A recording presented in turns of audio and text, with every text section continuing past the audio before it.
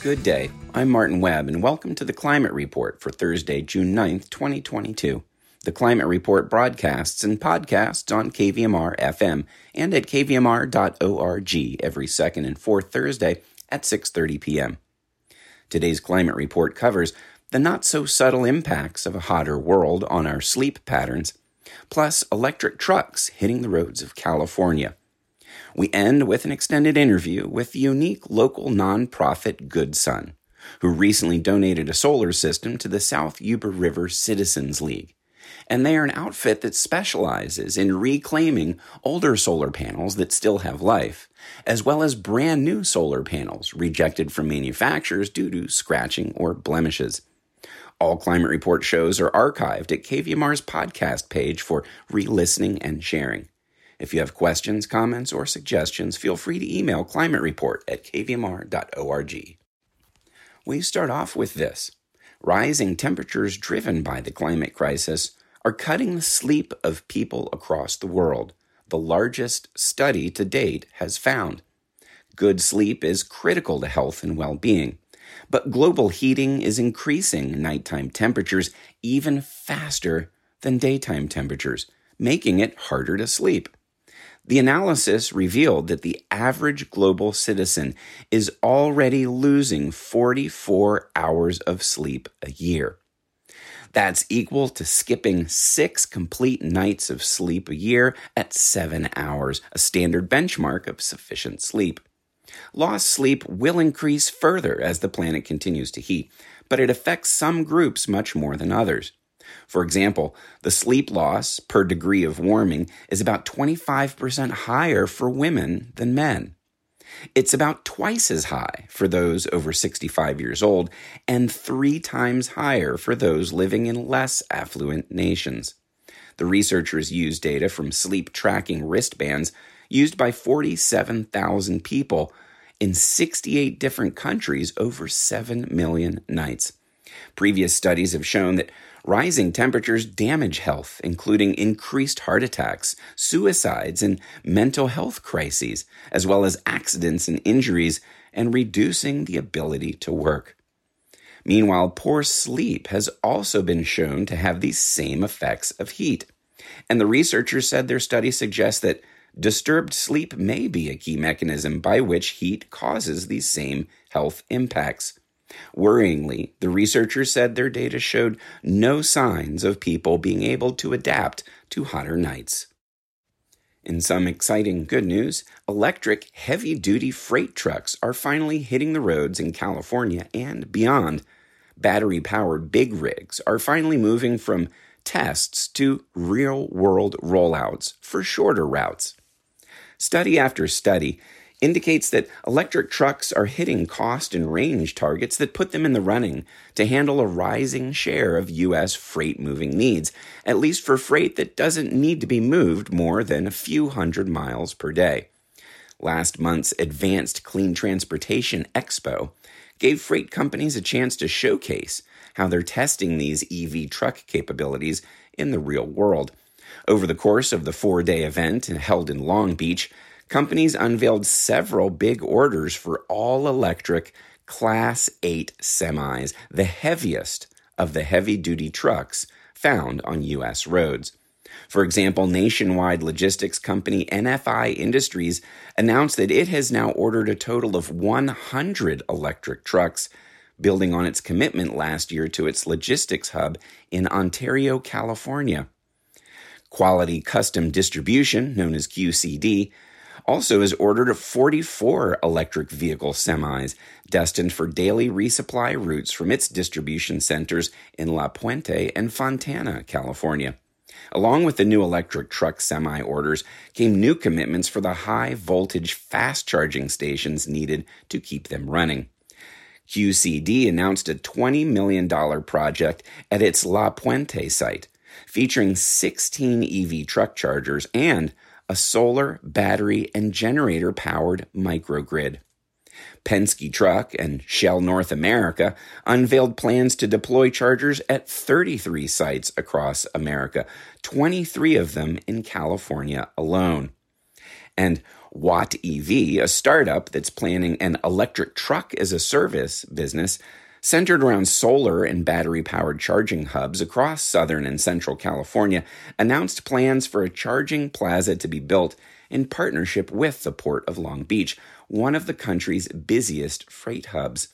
This new electric truck charging depot will feature charging bays to serve the 50 Volvo electric trucks that Watt EV has already received in March.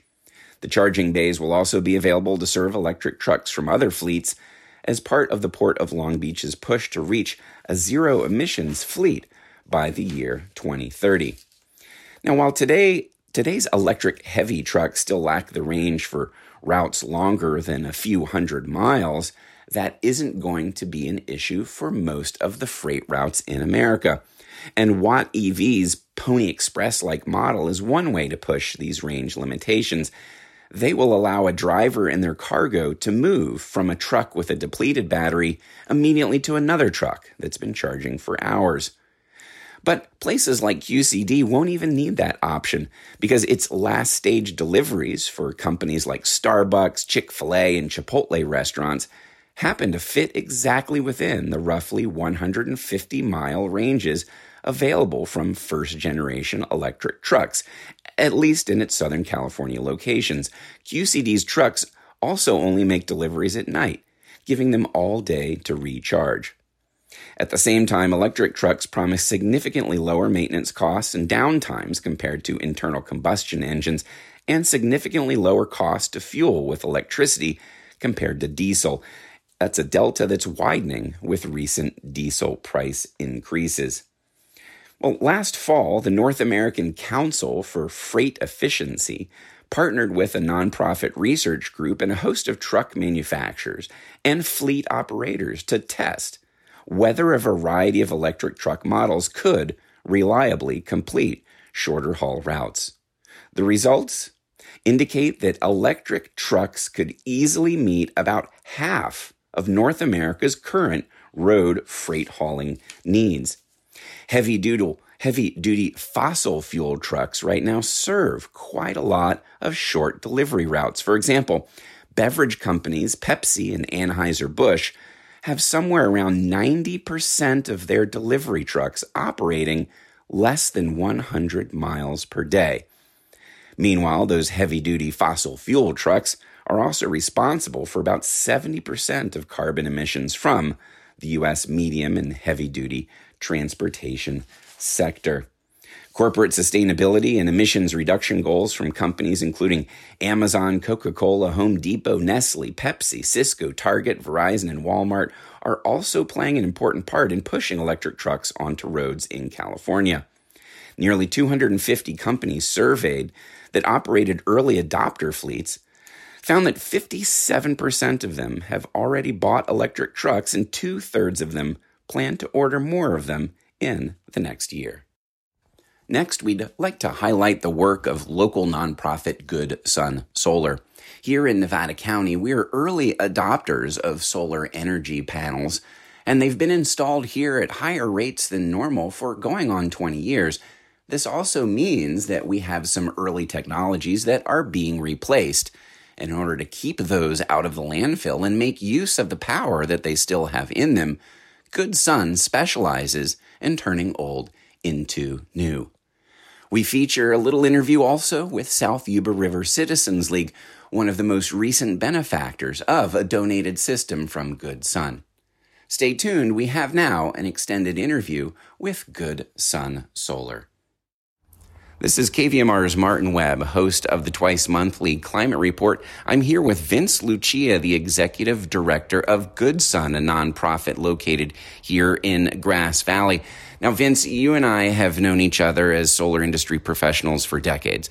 And I first met you about 15, 20 years ago when you were in the manufacturing side of the solar industry, when Grass Valley was more of an industry epicenter, which led to high rates of solar adoption here in our area. I've watched your career as now you've worked through local solar installers, operations. Tell me about what Good Sun is and what exactly you all are doing that is so unique. Well, thank you, Martin. Good Sun is a local nonprofit. We are a 501c3. And really what we're trying to do is create opportunities for the underserved communities so that they can have PV, solar electric power. Started with projects in Africa several years ago with our co-founder Eric Stykes and a few other volunteers. And then it morphed into about 4 local schools providing solar for schools at no charge and being able to create an educational lab, if you will.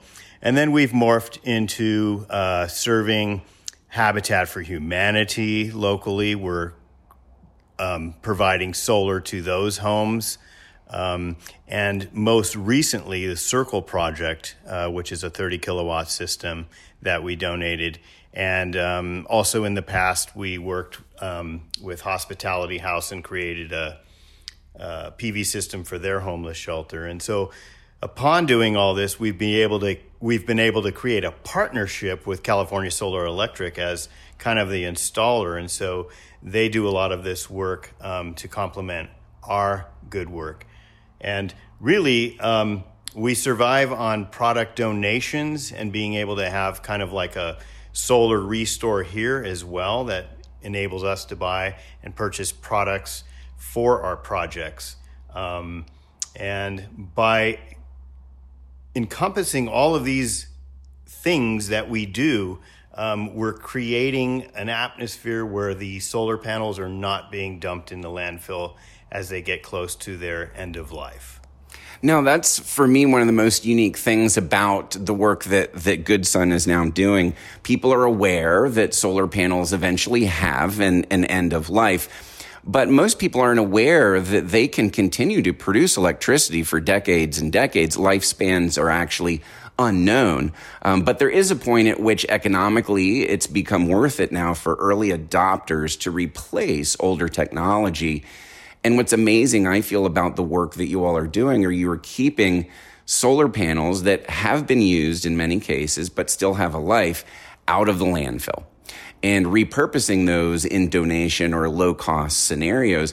But tell me a little bit about your partnership now with manufacturers, because Good Sun, as you mentioned, is not just able to repurpose used solar panels that still have life in them for low cost or no cost, but now you're actually working with manufacturers on relatively brand new technologies and panels that may have just been used as a test bed out in a field for a manufacturer. They can't sell them for brand new, or they might have frames that are scuffed or scratched.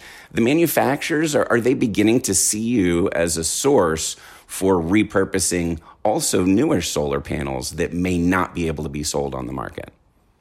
Yes, that's absolutely true. In fact, I just had a call this morning with a pretty large manufacturer that found us on a website through search, and they wanted to partner with us because they like the work that we do, and they want to be able to donate to our cause and find a project together, and where they have people that can actually do the installation work. And so we have a couple other manufacturers that have donated nearly brand new product to us. In fact, I just received 2 pallets a week ago that were brand new. They just said, "Hey, do you want these?" They just got scratched a little bit by the forklift. We can't sell them as new. And I said, "Yep, send them over." So it's really changing a lot about how we receive product now. So as opposed to initially, I remember hearing about Good Sun being focused on, as you touched on, donation systems to low-income scenarios or nonprofits that are on a budget. You're right across the street from Hospitality House, local homeless shelter, has a donated system from you. You mentioned Circle, South Yuba River Citizens League, several schools. But now you're actually able to sell panels directly to the public, any amount, any quantity. And you have a website where folks can now just check the inventory, see what you have, call you up, and come get panels that are either used or new for relatively cheap, but no warranty. Is that correct? That is correct. But, like we say to anybody, if something doesn't work, bring it back, we'll replace it. So with the different technologies, what are you seeing as far as the main use for older panels that still have end of life versus these newer panels? I imagine that you've got off-gridders, RVers, do-it-yourselfers. Should anyone explore what you have as far as a new, old, brand new technology? It seems like you have a wide swath of technology now that is passing through your small Grass Valley shop here.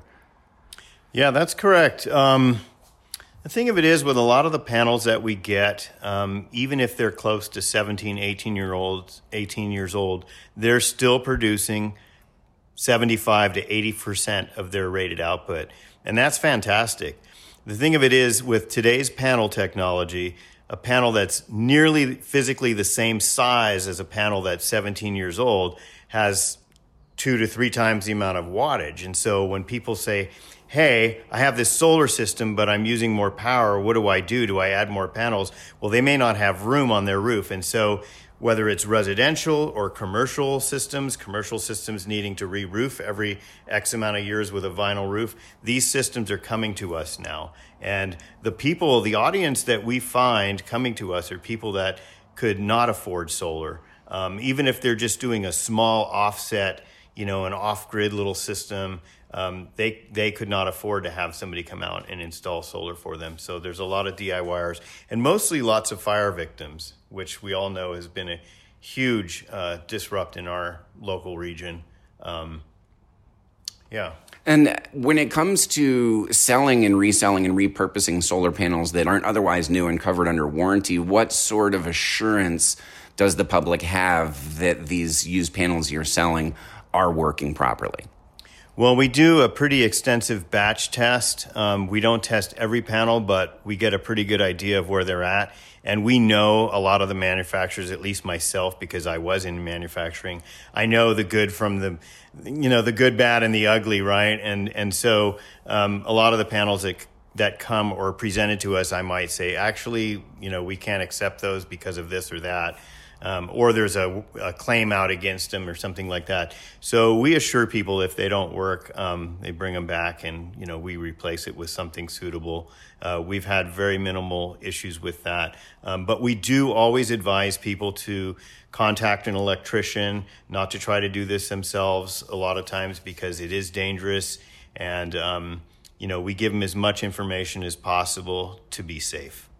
When it comes to donating existing equipment and older equipment, do you help people capture tax deductions and any benefits from these donations for older systems?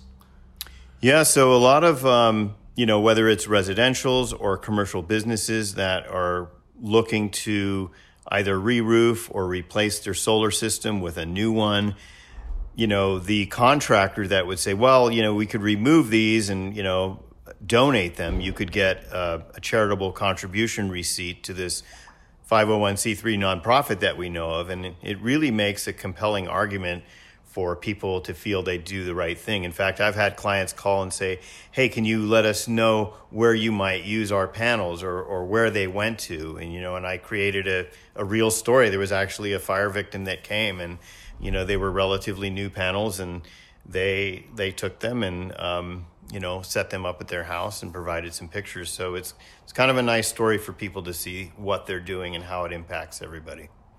Fantastic. Well, I'm talking with Vince Lucia, the executive director of Good Son, a unique nonprofit here in Grass Valley that is specializing on the underserved market for solar electricity, as well as bridging that gap between end of life with solar panels and keeping them out of landfills. Let's talk a little bit about your latest project. That's the South Yuba River Citizens League donation. And as you mentioned, you partner with local contractors. California Solar Electric Company is your main partner, where they donate the labor. Good Son's responsible for donating solar panels that for groups like Circle, these aren't the old technology that's used. This is more of the newer technology donated straight from manufacturers. Is that correct? That is correct. And, one thing we tell not only our project partners, but people that come to buy panels, if they're thinking of installing them back on the roof, they have to be of a certain age and a certain fire class rating. And so in the case of the Circle project, these panels were nearly all brand new. They were just blemished, scratched, on the sides, missing some paint.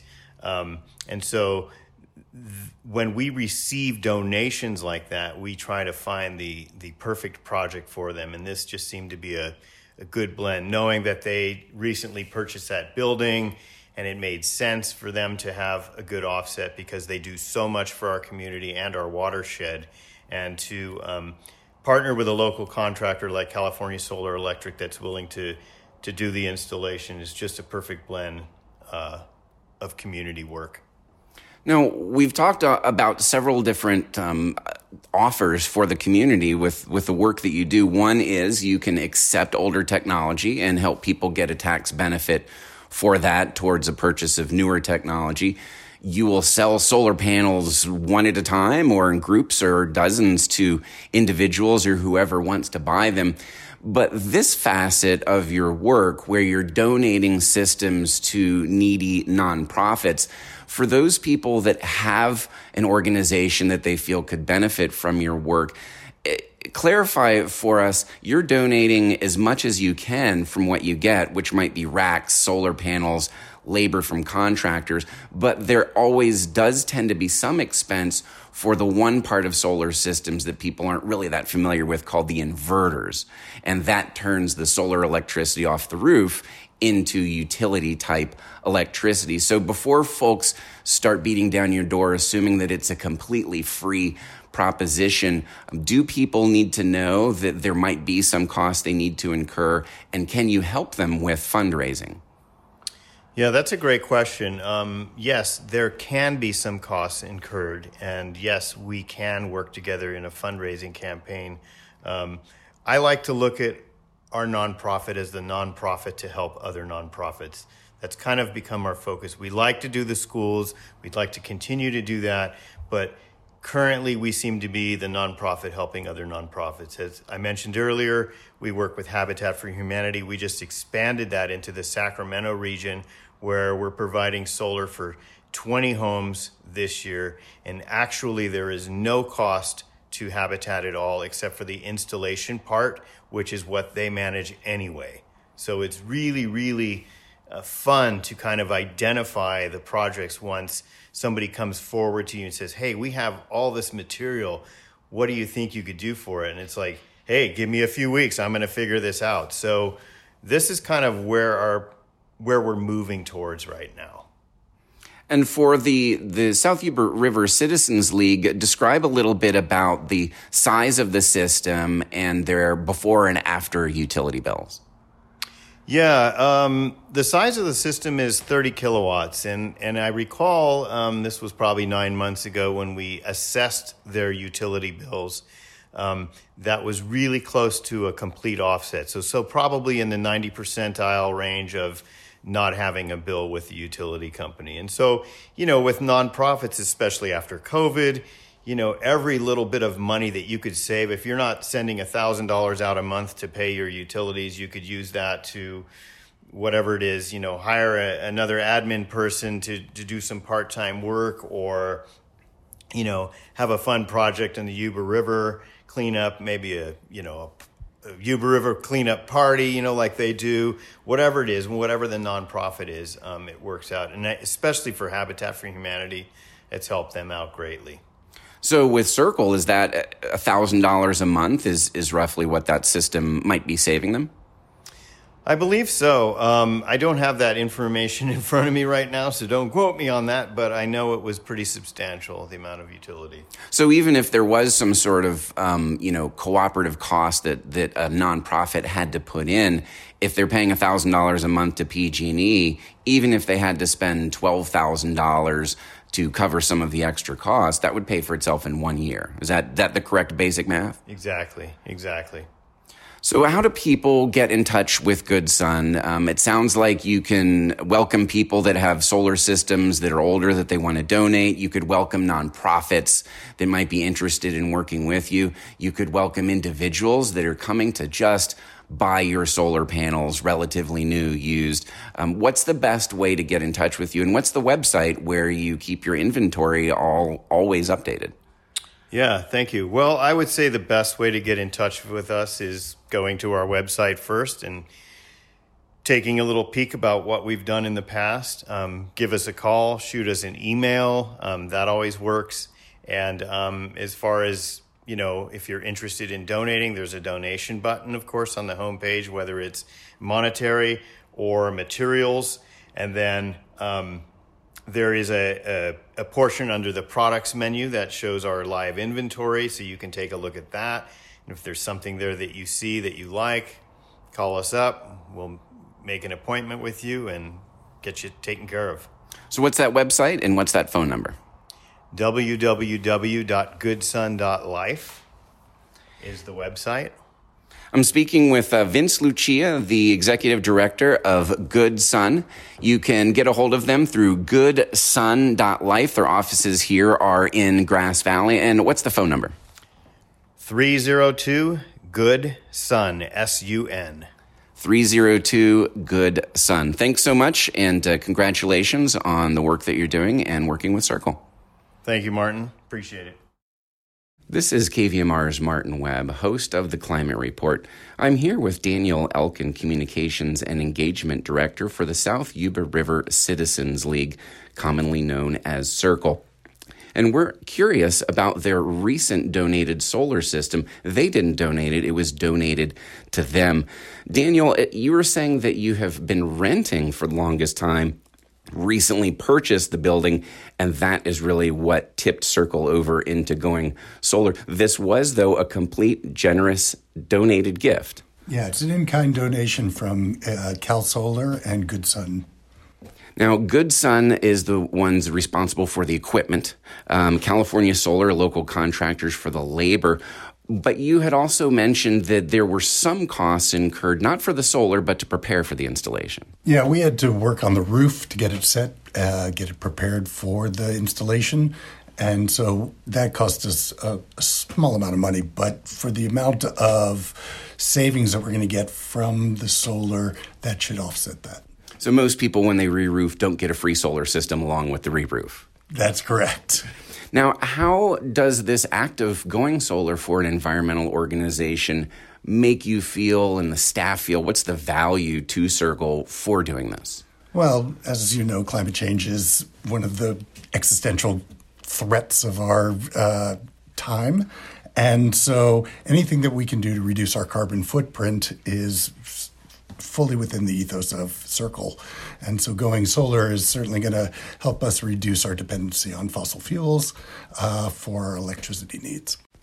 Now, there is an upcoming celebration that the public is invited to for sort of a solar grand opening. Is that correct? That is. We're calling it Watts for the Watershed. It'll be on June 21st from 4 to 6 here at Circle's office out in the parking lot. And Circle's office is located at 313 Railroad Avenue here in Nevada City. Thank you so much. That's Daniel Elkin, Communications and Engagement Director with the South Yuba River Citizens League Circle. That's all for today's Climate Report. Broadcasting and podcasting here on KVMR FM and at kvmr.org every second and fourth Thursday at 6:30 p.m.